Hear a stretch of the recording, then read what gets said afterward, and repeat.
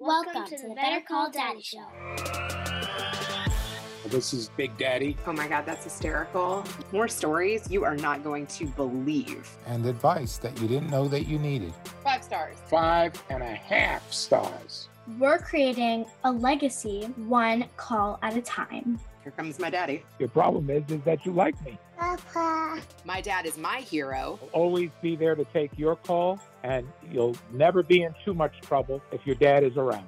Oh boy. I think I'm a pretty cool dude. Better Call Daddy. The safe space for controversy. This is your host, Rena Friedman Watts. No, this is your host, Celia Watts. More inspirational stories, more daddy drama, and more laughs. Hey, a lot of these things, I don't know where you're getting them from. It sounds like they're coming from when I look in the mirrors. Damn the public. Damn the public. You only have one family. That doesn't necessarily mean that you have to become them. You can overcome. You don't have to repeat their mistakes. You can break generational trauma. Today's guest, Daniel Knight, he's got a new name and he's putting a new face on it. Daniel Knight, welcome. Relationships with parents are complicated, aren't they? Oh, yeah, I would say so. Okay. I read your article that you wrote on LinkedIn. Wow. What prompted you to write that about your dad? It was Father's Day. Okay, that makes sense. Yep. Yeah, you mentioned that in there and I didn't even catch that. Yeah. I don't know. That's always a challenging day because everyone's all happy Father's Day all over the place. And it's like, let me give you a taste of a not so happy Father's Day. So, yeah. So I wrote it and I was like, this is a challenging day for a lot of people. So this is why it's challenging for me. So, yeah. Okay, perfect segue. Let's talk about why Father's Day is challenging for you. Okay. Well, there's a lot of childhood trauma and loss of my dad multiple different times in ways I was not expecting. That every time Father's Day rolls around, I don't have too much of an issue with it, but it's not an easy day. It's not my favorite holiday of the year. I'll tell you that much. Yeah. What do you remember of life before you were 8? Not a whole lot. Anybody in my family would say that I was my dad's favorite. And so I did everything with him. I would go to his office with him and work with him. He was showing me how to trade Forex when I was 6 years old. And I very much was following in his footsteps. And so I'd do everything with him. Like literally, like you name it. He'd go to the bakery because we had a bakery here in Utah called Black Forest Bakery and Cafe, and I'd go and work with him. He'd get there at 5 a.m. and I would go with him because I wanted to. I'd help him create recipes. I brought cherry muffins to the bakery and they were a hit. And he would always tell me he had people like banging down the door. I don't think I believe it at this point, but he did. He's like, there's a line of people waiting to buy the cherry muffins. I'm like, that's so cool. They are pretty good. So I'm not surprised, That's cute. I actually just took my 3-year-old to the bakery this morning. Like, honestly, he loves going to the bakery and he has all kids have their favorite things that they want to get every time, but he loves the sparkly sugar cookies. Yeah. Oh yeah. And that's what they had. They had the sugar crystals on top of them. And they were really good, at least from, what I could remember. That was 8 when we had the bakery. I don't know if that was a front for some of the things that he had going on, but I think it probably was. Yeah, let's talk about what he really had going on and what happened from 8 to 9. So apparently he had been doing what he was doing before he moved to the States. So we'll kind of wind back to my mom meeting him. My mom met him in Spain. She served an LDS mission there and met my dad there. And then she actually asked to be transferred from where she was at because she was getting feelings for him apparently. And you're not supposed to do that when you're on a mission. So that's not the mission that you're on. And so, so she got transferred, came back here after she was done serving, then went back there and met up with him. And then they had 4 kids there. So I was born in Spain and I was the 4th. And then after me, they decided to move back to the United States and they had 3 more kids. So I'm one of 7. I'm right in the middle and I have 5 sisters. So 1 brother. So a whole lot of girls. We always had a nice house We always had nice stuff. I didn't really know always what my dad did necessarily. It seemed like something in finance, something in banking. It was always changing, it seemed like, but he was always kind of doing his own thing. So when I was 8, for whatever reason, they decided to open a bakery. I didn't know why, but all right, I was 8 years old. What am I going to think about it, right? So they had this bakery. We were in the process of opening the second one, and I was kind of helping him with, like, I guess I wasn't doing the brick, but I was helping him with various different things. And then and one day he was not there anymore while I was at school. Not all of the kids were at school. The FBI showed up at our house and basically swarmed it. I guess there were all these black SUVs all over the place, and they like raided the house and arrested my dad. And that was pretty much it, because they had enough evidence to convict him of money laundering to the tune of about $10 million. So, keep in mind, he was from Spain. If you launder money, and if it's over, I think the number was $10,000, you can apply to get back into the States after 7 years. So I figured that out much later in my life when I was trying to get him back. I discovered that. I'm like, okay, well, I'm done fighting this battle because it doesn't seem realistic. So he got arrested, and then he spent some time in a halfway house. I mean, we lost everything. My house, the bakeries. We had moved into my grandparents' house, but he put a lien on their house for the bakeries. And so they ended up losing their house too. Oh my so God. We went from, we were living in the nicest neighborhood in the state. I mean, this, granted, the guy was laundering millions of dollars. So he liked nice things. Yeah, right. I mean, the playground you describe sounds like a dream. Yeah, right. I mean, I forgot. So, because now you've read my article, but yeah, this playground, imagine a fortress. Okay. Like, these were 4 giant towers with a zip line in between them, a rope ladder or bridge that he had built. He built like all of this, and it was massive. You could literally see it from Google Earth. I don't think the images would still show it, but you could. Like, it was huge. And I'm sad because it's not there anymore, which is kind of a bummer. Like, how do you get rid of that? It was probably a little rackety at this point, but yeah. So like all the things, we had this bus essentially that was our car that we drove around. It was this big red van, and it had seats for like 12 people because we had a nanny and a babysitter and the family, and had to fit everybody in one car, right? So whoa. So yeah, what was going to the drive-through like? Oh man, I can't even imagine. Never a good time. I think my parents just order 100 of everything to feed us all. Oh my gosh, did you guys take like any trips that you remember with all of you? Yeah. Yep. Yeah, including grandparents. And that was what the big red van was for. We made a couple trips down to Disneyland, and those were in, the bus. And we went to the Redwoods, and we have this picture of all of us standing inside of this giant tree. That's pretty cool. So yeah, we went to Montana one year. Definitely traveled. It's so interesting too that your mom like was on this mission. Did she talk about that mission at all? Not like a ton. I mean, I haven't asked a ton about it, but that's kind of the gist of it that I know of. So, and then she was like, wait, this isn't the mission I'm supposed to be on, but Yeah, because it's like taboo. You're not supposed to be getting feelings for people while you're on an LDS mission, which, I mean, I get, like, that's not the focus, but, it happens. So she, like, asked to be transferred, like, specifically because of that. So it's kind of interesting. Wow, that's interesting. Yeah. I guess he was interested too.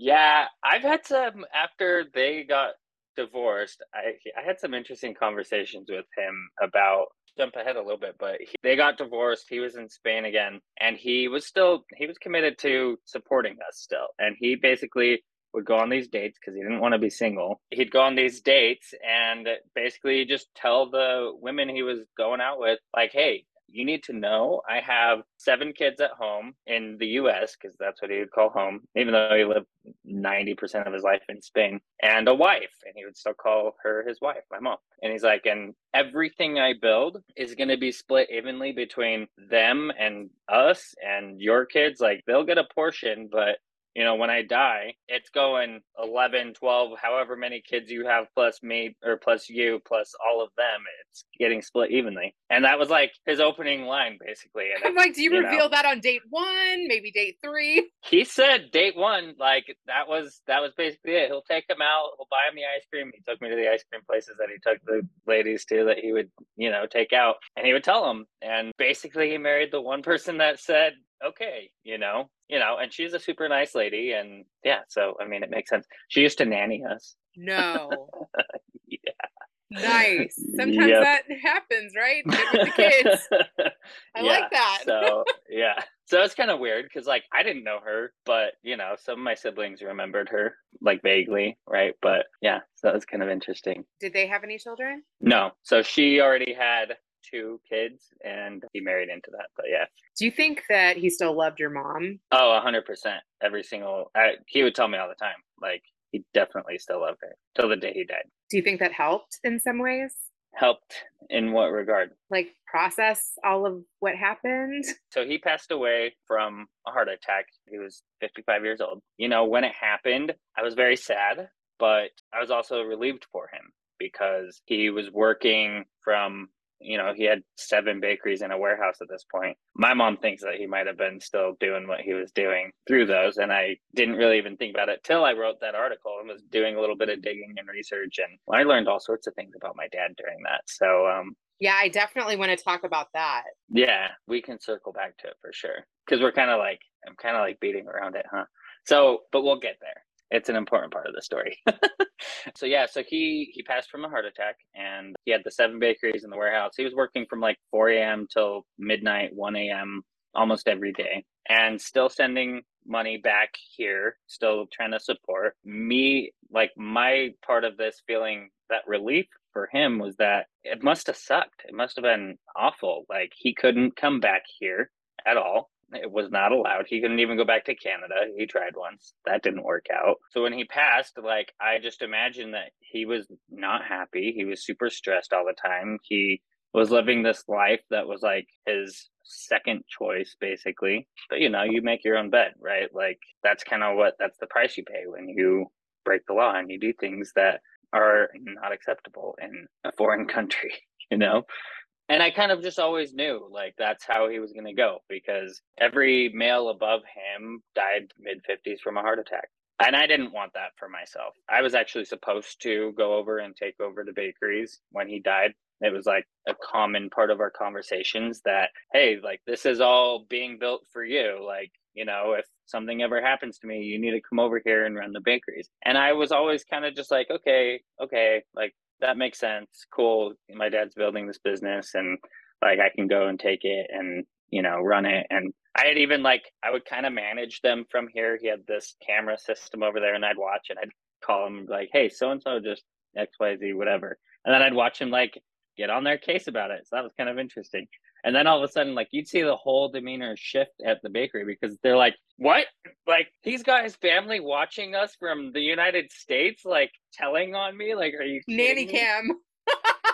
Yeah. And so I didn't think anything of it. I was like, okay, yeah, I'll run the bakeries. At that time, when he did pass, I was doing my own business. I had learned to fix just about everything because when he went away, after it was pretty solidified that he wasn't going to be coming back anytime soon, he told me I had to be the man of the house. So I quickly was like, okay, I need to fix everything. I need to provide, I got to do all these different things. And so I was fixing the vacuum, fixing computers, changing all the light bulbs, doing the dad stuff. It was funny. I'm way taller than he is now. When he passed, I had been fixing stuff. I had my own business fixing and flipping electronics. I was doing that since I was 12. I just started fixing them out of my mom's basement. I'd put an ad on the local classifieds and fix, reformat someone's computer for $100. And it was super easy, but I learned how to do that because I had to do that for my own computer many times because we didn't have money to pay for these things to get fixed. So I learned how to fix it myself. So that's what I was doing. And he passed. And at this point, I had been doing it for years and my life was great. I'm over here living this super awesome life, running my own business. I would basically post an ad to buy somebody's electronics. They'd bring it to my apartment. I'd fix it. I'd post it on eBay. And then USPS would come pick it up and from my doorstep and take it away. And I was making great money. And so when he passed, there was hundreds of thousands of dollars of debt in the bakeries. And I just realized that the last thing I want is to follow in my dad's footsteps, because those were not very great footsteps. He was drinking multiple 2 liters of Coke a day. He was eating terribly, eating tons of sugar, tons of carbs, and in food. And, nothing against that, but I just didn't want that to be my life, which is funny because that was after. See, then that was after I had already decided I didn't want to be in food anymore, because I had been a sous chef at Harmon's, a grocery store here.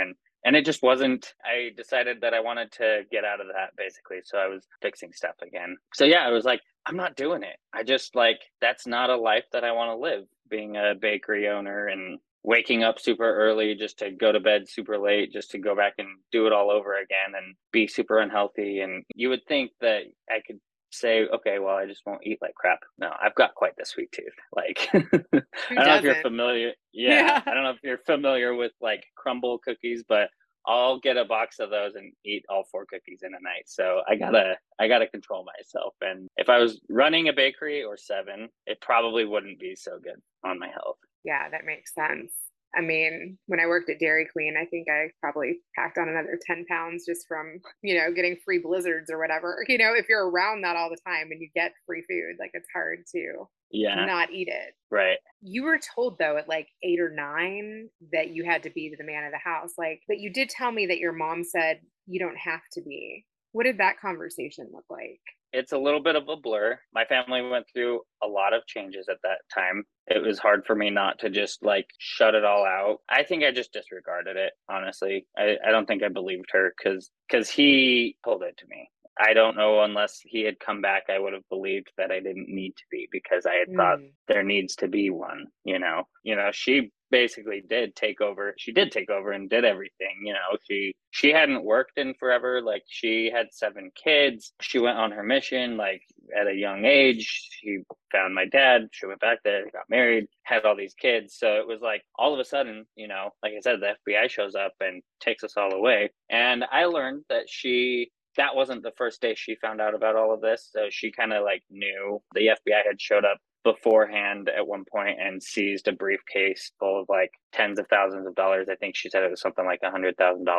That was what they needed to basically do the raid and arrest him. And he had this nice office that he was doing everything out of. So I just don't think I believed it. She was like, well, you don't need to be. I'm like, well, I'm going to do my best to help, I'll do everything I possibly can. And I did. I mean, we went from living this, the house is worth $1 million now and super nice everything and all these kids, to nothing. So she was trying to get into real estate. She, was between jobs and all this stuff. And then we got a paper route to supplement that as well. I went every single day with her to fold papers and throw them out and, deliver them and all that. So we got pretty good. We were the best in the depot. So yeah. And I think a lot of that, I think it was really good for me. My dad really instilled this super hard work ethic for me, watching him at these bakeries. He was teaching me Forex. It was 10 o'clock at night, so you can trade Forex all day long on top of his normal job, on top of the money laundering. So how do you keep up with all of that? Crazy. So yeah. So, I mean, I was just kind of a hard worker. I've always just been a super hard worker. And so we do these paper routes and helping out as best I could. Wow. I feel like so many men will be able to relate as far as, being thrown into manhood maybe before they're ready. Yeah, probably. 100%. Yeah. I feel like that is a really hard thing to do, but it's a common theme that I've heard. Tell me about some of the research stuff that you discovered about your dad or about the whole investigation. There was a podcast that you linked in that article. Mm-hmm. First, I didn't know the timeline of when he started doing everything. That was probably the biggest thing to me, because he was my hero. My dad was the super hard worker, providing for our family, immigrated from Spain, had all this money. I thought a lot about money at that time, and not at the time of writing the article, but when I was younger. And I was proud to be his son, I always just kind of thought that he ended up mixed in with the wrong people and then started money laundering and getting involved with this cartel and all that. And what I learned was that he was doing it the whole time. He was doing it before I was even born. And that was really hard for me because I'm like, I was lied to my entire life by my dad. When I wrote the article, when I did, started digging into it, it hit me that like, I don't know if I could believe anything he ever told me. I'm sure a lot of people will relate to that. It was just so weird because like, how do you go from being proud of this guy who you looked up to as your hero, who sure he got deported, he always painted it as woe is me, like, oh, I got roped into this, oh, I got mixed in with these other guys, and then the FBI took advantage of me. They said they weren't going to deport me. They asked me for my help to help bust the guys of the cartel. Like, he was never direct. I would ask him like to give me the full story, and I realized that he just kind of bypassed it every time, and Do it you was think always that was to protect you? me. No, I think it was to protect himself, his persona to me. Like, he didn't want me to think badly of him. He didn't want me to know the truth, Mm. But I mean, I learned that the bakery that we had here got shot up one night. I mean, I'd go with him to that place, Oh my God. Like, I That's learned that. terrifying. Yeah.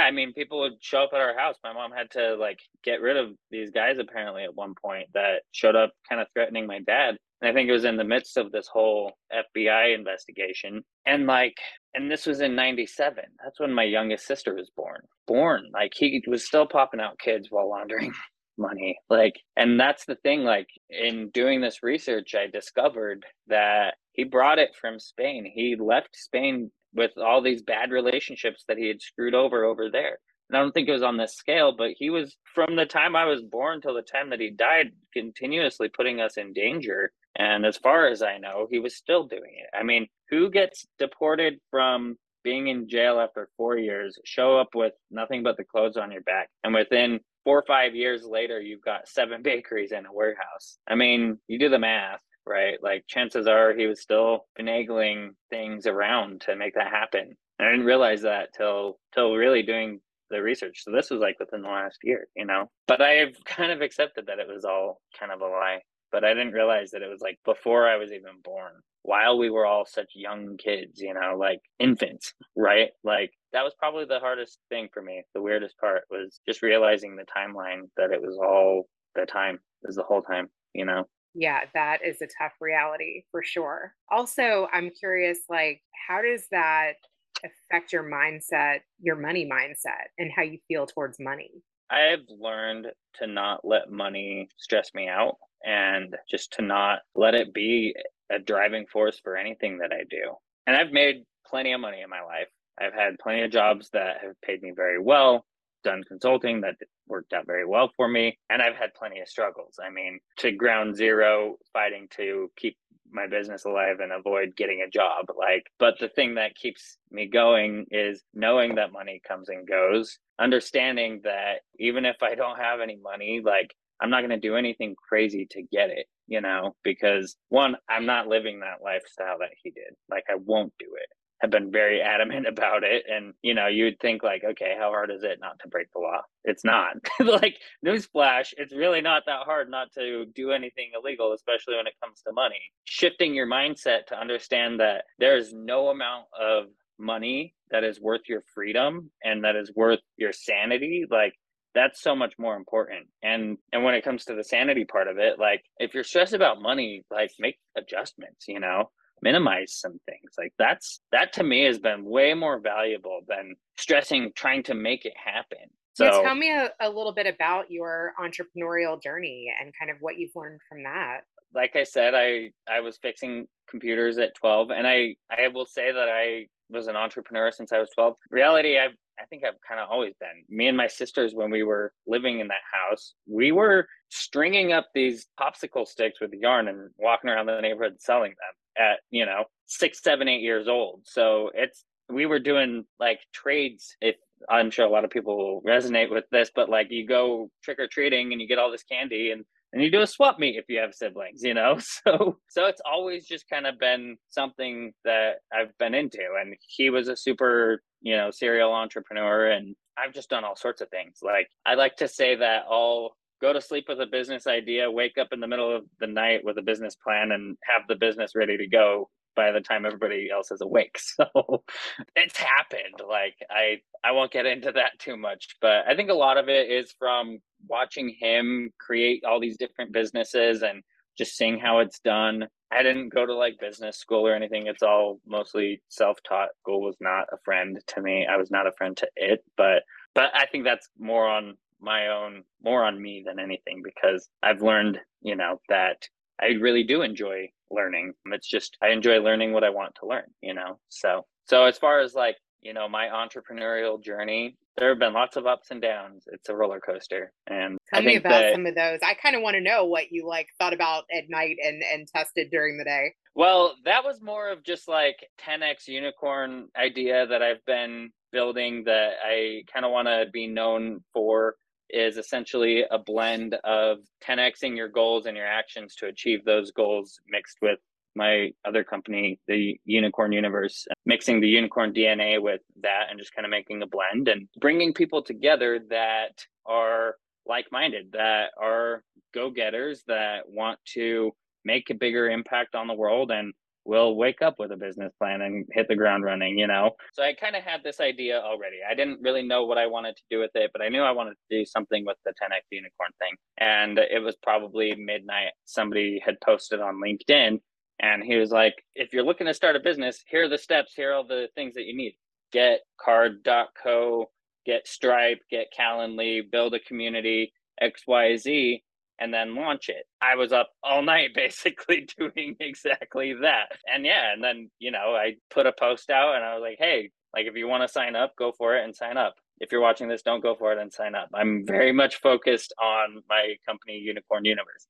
That's a place I will gladly welcome people into, because what I've learned is that, especially as an entrepreneur, a serial entrepreneur, it's so easy to chase shiny objects. And it is so much better to stay focused and stick with the things that you're passionate about. I wouldn't say build things to perfection before launching them, but have your MVP down, have at least the minimum viable product ready so that when you do launch, you're providing enough value and service to the people that you're offering it to, I'm currently all the way focused on Unicorn Universe. And that's because we're bringing people together that are passionate about collaborating and connecting and elevating each other's business to make a positive impact in the world. And how can you make money doing that? Oh man. So how can the people that come in, there's so many ways. So the model that we have is such that we have set up partnerships with all sorts of different companies that will pay us a percentage of the revenue from the referrals that we send. So we've set up about 100 partnerships with all these different companies, and then we'll send referrals based on who we think can help another business out as much as possible in the best way possible. These strategies vary from financial strategies, tax credits, to funding, to branding a company, building out tech systems, really like you name it, marketing services, hiring people. So it's a pretty broad array of services that we can connect people to. And the reason that we started this was we really wanted to give people a system of abundance, specifically those that are like super connectors, to monetize the connections that they make for people. Because so often somebody will, bring two people together and say, hey, you guys should chat because I think there's, an opportunity for you guys to create something here. And then, they'll get together and in some instances generate hundreds of thousands, millions of dollars that, otherwise wouldn't have happened if the connector, the person that brought them together, didn't bring them together. But so often they don't get the credit where it's due. And a lot of people, and I have meetings with people that, they say, oh, I'm a super connector. And I'm always curious to know like what they mean by that. Like, you just like connecting with people? Are you like really strategic with it? Do you make any money doing it? Most of the time, nobody's making money doing it, but it takes a lot of work sometimes. I mean, I've made at least 6 or 7 introductions today, and who knows if anything will come from it or if it will turn into any kind of business for me. But right. I kind of look at that too, like building a community, because I do believe that it comes back, and I've seen it come back. Right. And I totally agree with that. I do it all the time, just, making connections without any sort of expectation. But what we've done is created a community of partners that we trust and have vetted and will make recommendations to because they provide a quality service and it's done as you could expect it to. So when we find a business owner that's looking for, say, marketing, and they want the best marketing possible, we'll connect them with one of our partners who's going to actually deliver what they expect. And whoever sent us that business is going to get paid because we're going to get paid. And our goal is to pay everybody. That's where the abundance part comes in.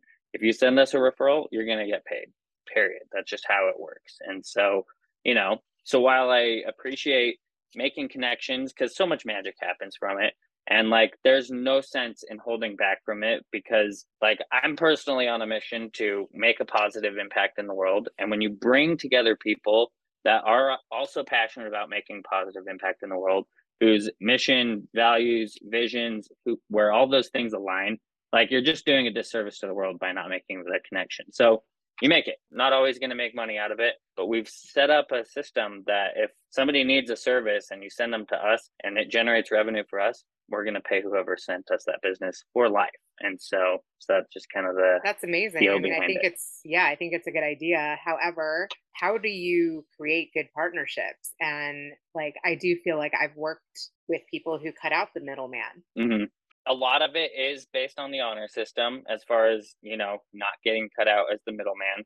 But the thing that we've done is, and then another part of it is trial and error, right? So unfortunately, you got to go through some experiences to determine, okay, yes, this is a good partner. Like, let's turn up the heat and send them a lot of referrals. And then getting into the honor system, the thing about it is that we're not just the middleman saying, oh, you need marketing, here you go. It's what else do you need? Our goal, our purpose is to focus on that person's dream, which is why we do a dream discovery.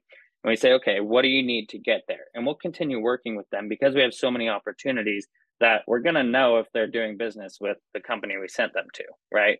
So the other part of it is if we send business to that company and they try to shut us out, well, that's a good way to lose the partnership, right? And if we're sending continuous business, you're not going to want to cut us out because of one deal, And then that gets into back to our whole unicorn DNA, which focuses on abundance and reciprocity. If you're not being reciprocal, you're not a fit for the unicorn universe. That's just, it kind of all ties together. For the most part, the people that we set up partnerships with, they want to pay people for those referrals. They want to do it. They want to give back to where it's due. That's good. How have some of those partnerships come into your universe? Is it just through LinkedIn mainly, or? No, for the most part, it's come from various networking events, be it virtual or in person, or referrals from other people that are like, hey, you should go talk to Unicorn Universe. So, but yeah, we've done some LinkedIn, done plenty of things on LinkedIn. I used to be Pitch Slapper McGee on LinkedIn with LinkedIn automation, but I've disabled that. So if you ever got a pitch slap message from me, I am sorry. It does not happen anymore. I'd love to have a real conversation with you now. And I don't approve of it anymore. When I get those messages in my DM, it's like, oh man, we could have had something great. But I know that they're just going to keep pitch slapping me with this automated thing. And it's tell me what that pitch slap looked like. Oh man, are you kidding me? With 100 partnerships, it was all things. It was all of it, right? Like, and we have the unicorn DNA. So it'd be like, hey, are you a unicorn? Go fill out this survey and see what percentage of the unicorn DNA you match with. Or it'd be like, hey, are you a business owner that had employees during COVID? Go check out this form to see if you qualify for the employee retention credit. Or it's like, hey, have you ever, worked with a company and not gotten the service that you deserve? That's what we're here to solve, is making sure that you get the quality of service that you expected. Like, schedule a dream discovery or schedule a discovery with it. I think 17 automated messages that I would, shove down people's throats. And it was always funny because every now and then I'd get a response from somebody and be like, oh, yes, it worked. And it's stop. I don't do that anymore. I turned that off, I think, in April when I decided that it wasn't a good thing to be doing. Nobody likes that.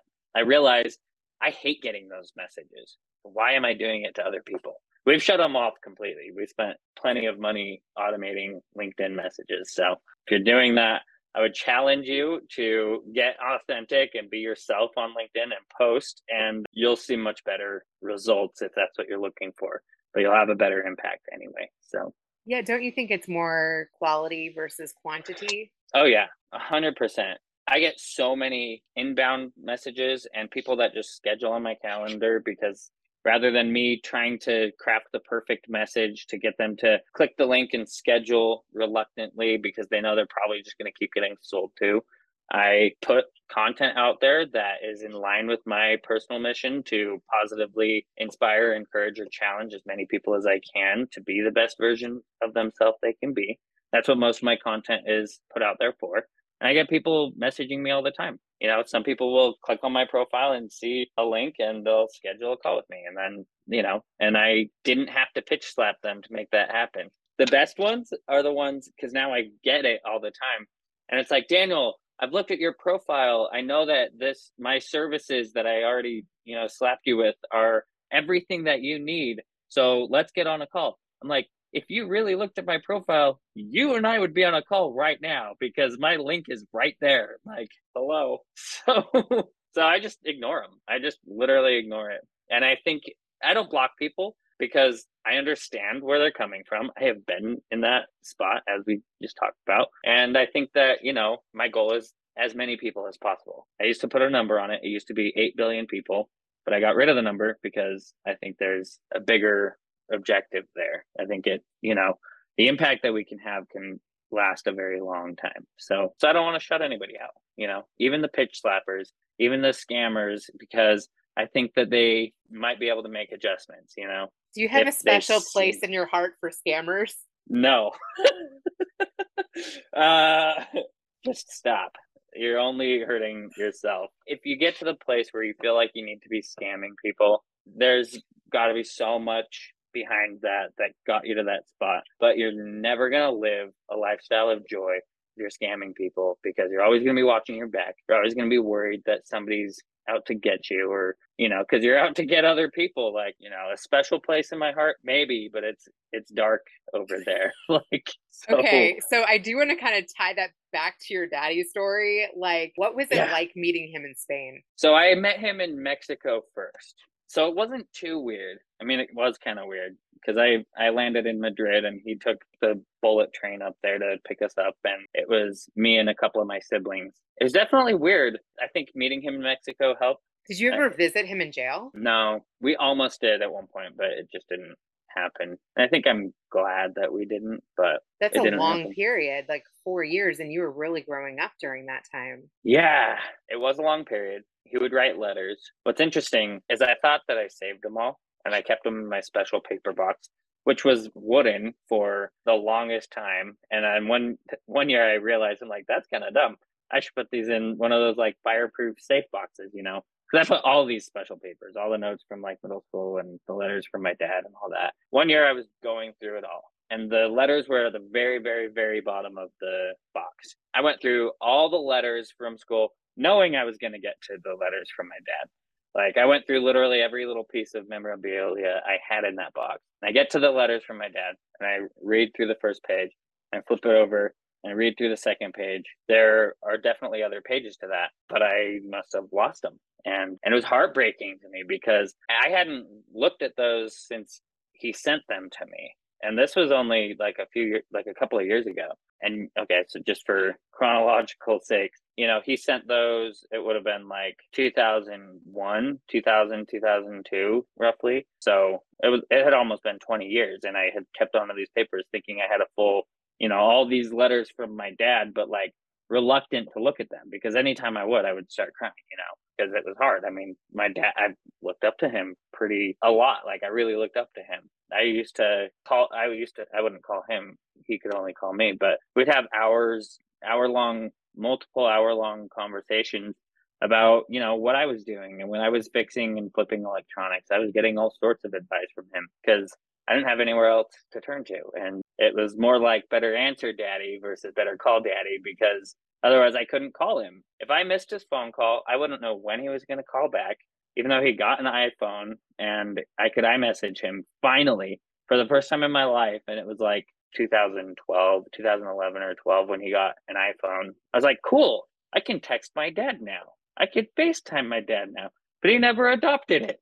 I'm like, dude, how do you not take initiative to just respond back to my text message, you know? Well, he was like super busy running bakeries and running other things. Who knows what? So yeah, how did I get here? So that was interesting. So I always thought that I'd be able to, text him back, but it just never happened. So anytime I would get a phone call from an unknown name, unknown number, that was my dad. Like most people ignore those calls because they're scammers, but that was my dad, a different kind of scammer.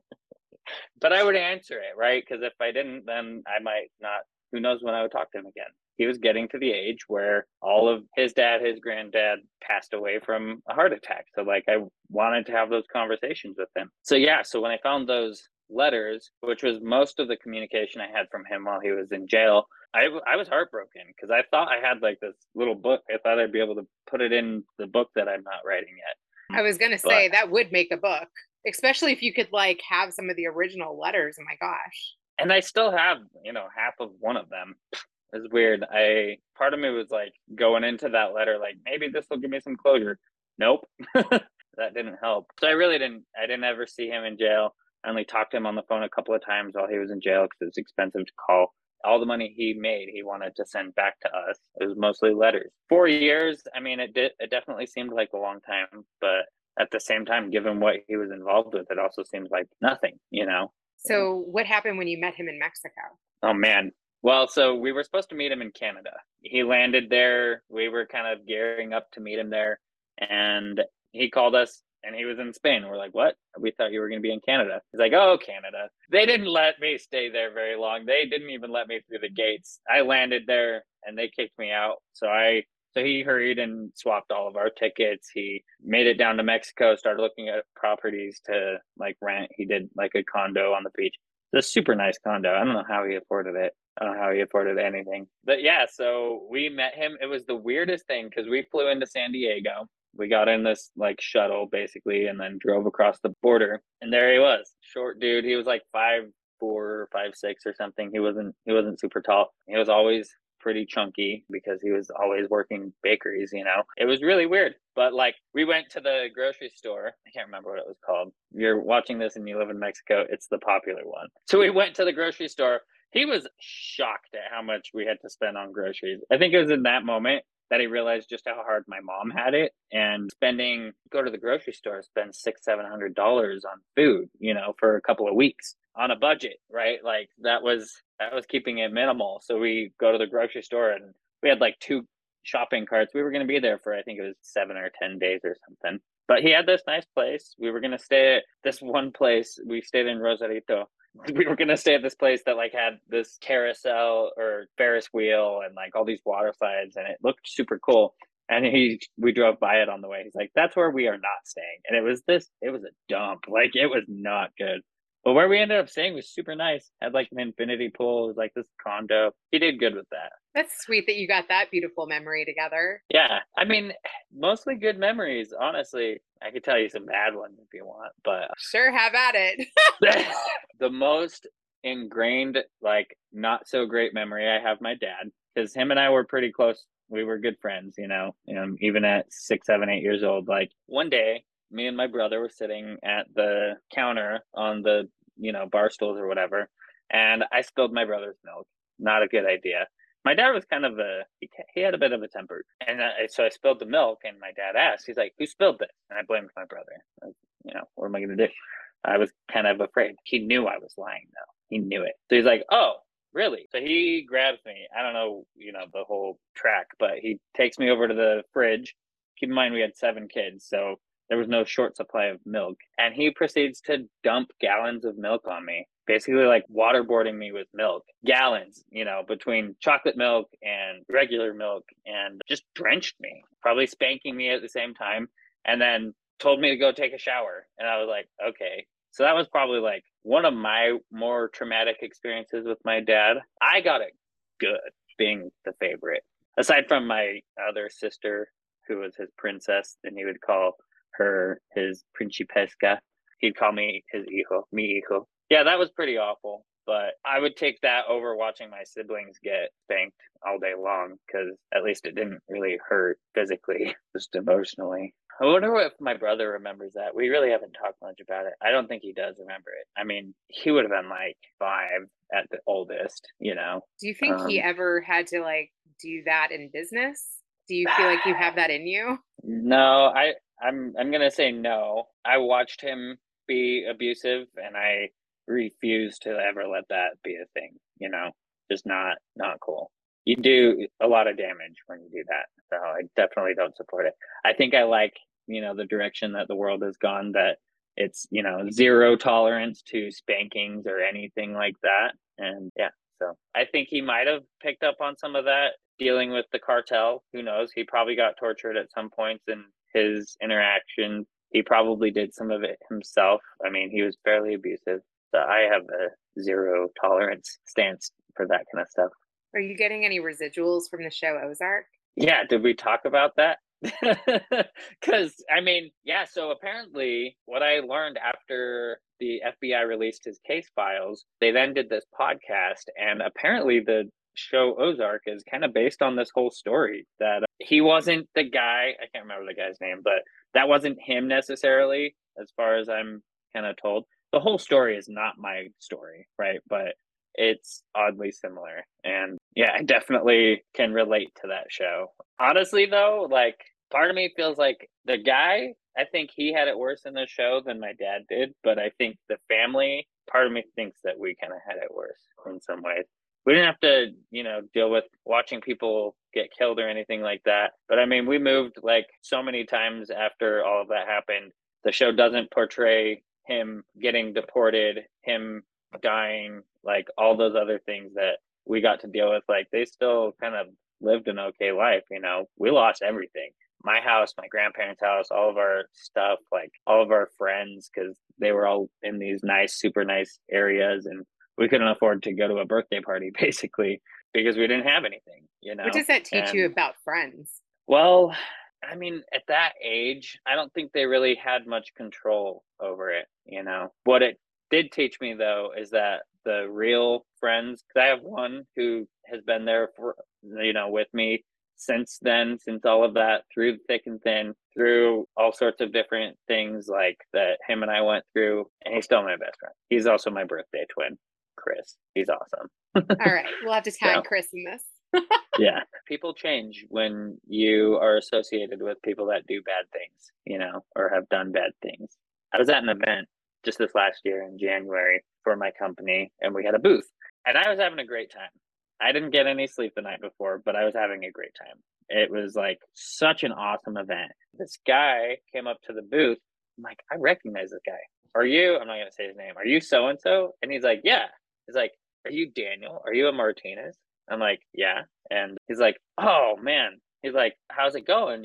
Like seeming kind of interested. And he was like, yeah, it's too bad to hear like everything that happened with your dad and then him passing. He's like, but I got to say, like, he screwed me out of $100,000. And I'm like, okay. He's like, yeah, he scammed me and like said he was going to put it into this business investment, and that didn't ever happen. I'm like, okay. And he's like, yeah, so sorry, like, sucks. Like, make better business decisions. I don't know what to tell you. Like, he was kind of looking at me like it felt almost like I owed him something. I'm like, look, man, between then and now, my dad went to jail. He got deported. He died from a heart attack. My mom got cancer. We lost all of our houses, my grandparents' house, our cars. Like, I don't know you shit, man. Like, come on, go away, please. Thanks for ruining this for me. And I was just like, all right, I'm going to go take a nap in the car. And that's what I did. Been through enough to not let something like that get to me enough. But yeah, people definitely change and look at you different. And this isn't the only reason why I go by my grandparents on my mom's side last name, Knight, but it's one of many reasons. I don't need to be associated with my dad's decisions, like, I'm my own person. It's interesting because like when I announced it, I went and I changed it everywhere. I like announced it and put it out there, and all of a sudden I'm like, okay, my last name is Knight now. Like, I gotta live like a higher standard. It was kind of weird, which probably not right, going back to the whole racial thing, but I felt like I had a different standard to live up to, which is super weird. But did it feel spiritual at all? I felt guilty more than anything because, like, I told my dad I wanted to change my last name to Knight, and he was not happy about it. Yeah. How did that conversation go? Not so good. He was very sad about it. Aww. I'm like, well, what do you expect, man? Like, Do you have any idea the crap I've had to deal with in my life? I still live in the same city that I lived in when all of this happened, and people that know him know what happened, like, and apparently a handful of them got screwed out of hundreds of thousands of dollars. So I'm like, I don't want to put up with that. Like, why do I have to carry the burden of, the things that you did? But I didn't change it. I was like, I'll wait till you die. And that was, quite a while before I actually decided to change it. So, is there anything that you'd like to ask my dad? Oh man, he's a chess player. He's a chess player. I see the knight on your shirt. Yeah, and that actually had nothing to do. I didn't come up with this or anything. Which is kind of funny. We actually like to help people play chess, not checkers, with their finance. That's kind of why the chess piece. But how do you do that? I would like to ask your dad. Just different kind of mindset, having, the right kind of resources and strategies in place to play a bigger game than hopping over each other, like a chessboard or a checkers board. I like that metaphor. It's good. Now I'm trying to think of a question I'd like to ask your dad. Maybe something that you didn't get to ask yours. Well, there's nothing. I kind of decided that I don't want to learn much of anything from my dad, which is kind of hard because I learned so much from him. Because now I'm like, I want to know what his favorite dad joke is. I don't think anybody's asked him that. Yeah. All right. Well, I'll go with that because I like to have a good time. To anybody who does have issues talking about their past as far as it relates to their dad, like, I get it. I also find it so much better to just be okay talking about it. The more you talk about it, the easier it gets. So it's an interesting story. And I think that people can learn a lot from it. Oh, yeah. Have people come to you with their stories now? Not really. I have not really told it in this way very much. I wrote the article. Some people saw it. I have never told it, like, in a setting like this. That's for sure. So here come the floodgates. I'm an open book. Like, really, I really don't. I'm all for it. It's not my story necessarily. I mean, what he did affected me and things like that, but I'm just getting started in round 2. I like to say, because every male above me, his dad, they all died mid-50s from a heart attack. So I always say age 0 to 27 and a half is round 1, 27 and a half to 55 is round 2. Everything after that is a bonus round. I'm just in round 2, and I fully expect my bonus round to be just as long as rounds 1 and 2 combined, because I'm not going to live that same fate. If I die mid-50s from a heart attack, I'm going to be pissed. Like, just saying. Like, okay, that better please not happen. Keep in touch with me till round 3. Yeah, exactly. Bonus round. For sure. All right. Well, I can't wait to hear what my dad has to say about this. I might have to even call him after this.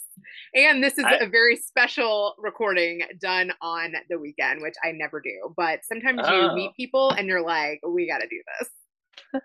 Cool. Well, I was for it. So I appreciate it. Mr. Daniel Knight, thank you so much for coming on Better Call Daddy Show. Thank you, Rena. I appreciate it. Let people know how they can connect with you and join the Unicorn Universe. Okay. Yeah, sure. Thank you. Well, our website is unicornuniverse.io. And from there, I would say schedule a dream discovery. That's where we'll dig in to see what you're trying to accomplish and how we can help you get there. Otherwise, I'm on LinkedIn. That's where I'm most active. And it's just, Daniel Knight. I've got the unicorn emoji. Username is 10x unicorn. So that's where it is on all the platforms. But LinkedIn is where you'll find me personally the best. And if you're looking for somebody to talk about past, get comfortable talking about dad's situation, I'm here for it. Like, I'm here to support people in any way, shape, or form. That's amazing. I totally need to have like the dream conversation too. And are you on Instagram or? I have an Instagram, but I really try to kind of avoid being on like Instagram and Facebook, but you can find me there. Yeah. And it's all the same, 10x unicorn. Instagram has an underscore. It's 10x underscore unicorn. So I think it would still pop up. Daniel Knight. That's the name. That's the name. All right. I like it. Tribute to the Knights.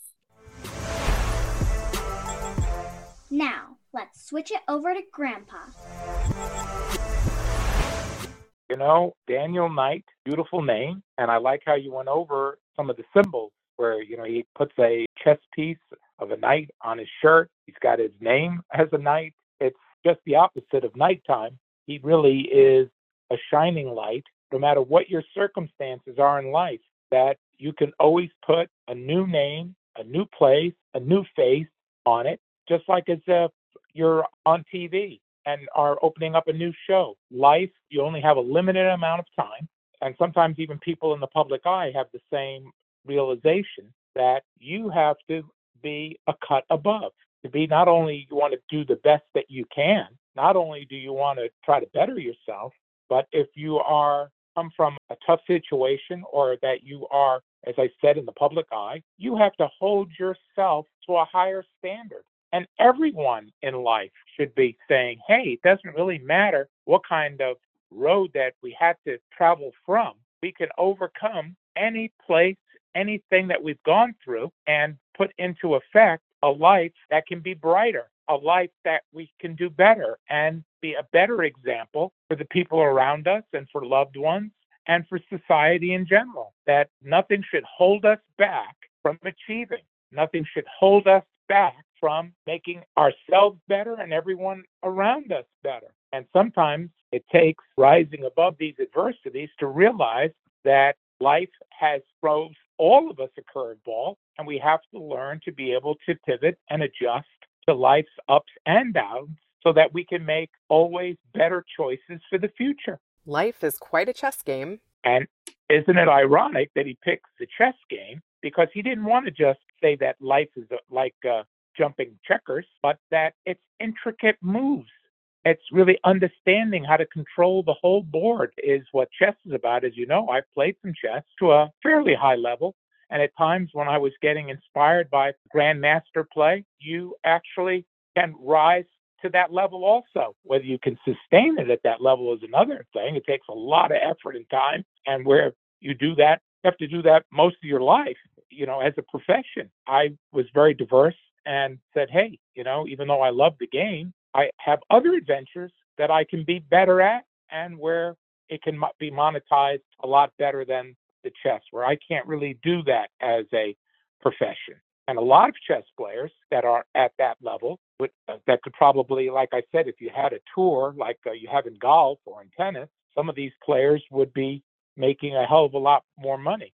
But to have to hustle and write books and give lessons and teach, and I just felt that I could have a better opportunity to make more money using that knowledge, understanding, and other things. And I think it has paid off quite a bit in the business world that I'm in. But that's the thing. We have to understand that even things that we love to do, is it a hobby? Is it something that makes you feel better? Do you have to get paid for everything that you do? Or are there even value in things that we do that don't have to be monetized? But yet at the same time, you have to be able to survive. And if you want certain things, you have to have a way of your life that can be monetized. That's just part of the facts of the game of life. I also know that when tough or bad things happen to you, isn't it ironic that people look at you a lot differently when you're down, okay? Not many people are there to give you an uplifting hand. Daniel is trying to do that. He wants to say, hey, I know what it is to come from very tough experience of having everything and then having nothing and losing everything. And yet I still want to be in contact with my dad, even though terrible things happen and he was involved in some terrible things. But I still want to be where I come from. He's my father. You only get one father. And still was excited on any phone call that he could get, even when they were going to be separated, okay, from countries or in jail or whatever. But he was still going to be an extension of his father, but in a better way and in a better light, where he wasn't going to be trapped by whatever problems that his father experienced, that he was still going to make a better life, learn from those lessons, and be able to show that he can be an extension of his father doing better things and better choices for the future. That's really what it's all about. Sometimes people say that you can't overcome where you came from or the environment that you're in. But I'm in the camp that, yes, you can. You can overcome these things. Do you feel like you've had to create a better way in any aspects of your life? Of course, you know it. And yet at the same time, I was also dedicated to seeing grandparents and great-grandparents' dreams that they had where they're part of my life, where I try to make that extension come true as well. My dad, who had, as you know, a tough break with many businesses, where my mom and I and some other family members were included, where we tried to make a go of it and make a successful business. And of course, some would say that it could have been better, it could have been worse. But I think overall, at least in my interpretation, is that I think we were really quite successful together, putting it all together, even through all the ups and downs. I think so too. Part of his question really is that I don't maybe necessarily have one specific joke, but we can work around that by saying that really, as you know, in our family, we have that famous saying, it's good to laugh. That we've got to sometimes, we can make fun of ourselves of some of the things that are happening and not take it so seriously where it can be depressing. We've got to be able to also live with ourselves and know that crazy things can happen all along the way, and we have to be able to chuckle or laugh about it and not let it really get us down. Crazy things happen all the time. So having good humor and being able to laugh is also an important ingredient to life, and being able to not only be forward thinking, but forge forward. You got to be able to do it where you're relaxed and you're happy, and where it's not as bad or it's not as, don't take yourself so seriously. It's good to laugh, and if you don't, you'll cry. That's for sure. But we get over it. Today was a perfect day to listen to this, because we're all knowing that they're going to raise the interest rates 0.75 of a point. The market really wanted to even bounce back even after the announcement of the news, but with them still talking that things could still be tight and that things might not relax yet, all of a sudden, that's all it took. And the market goes from plus 300 to all of a sudden you're down 500 by, an hour later, where you're down 800 points in a swing, and where you think that there's hope that your investment's going to be okay, and then boom, you're right back in the toilet. And the funny part is that if we really wanted to really think about it, this was an obvious conclusion that could occur, that he doesn't want to say anything, to think that he's doing his job to relax, where people can just get away with just continue to raise prices without there being ramifications. And isn't that also a good part of this story about life, is that even though you're dealt a hand and a lot of money can be laundered or done wrong, where you're running the risk of maybe living on a high for a while, but if you're not careful, no matter what we do in life, money can disappear very quickly. And a wrong turn, or you do something wrong, all the good that you've done in your life can sometimes be erased. With doing a terrible or a bad thing can wipe out all the good that you might have done for 20 or 30 years, can get wiped out in a matter of hours, days, or in a month or so. So we have to all be on our toes to be that very best example, and really be a little conservative, where we don't risk, where we can lose everything.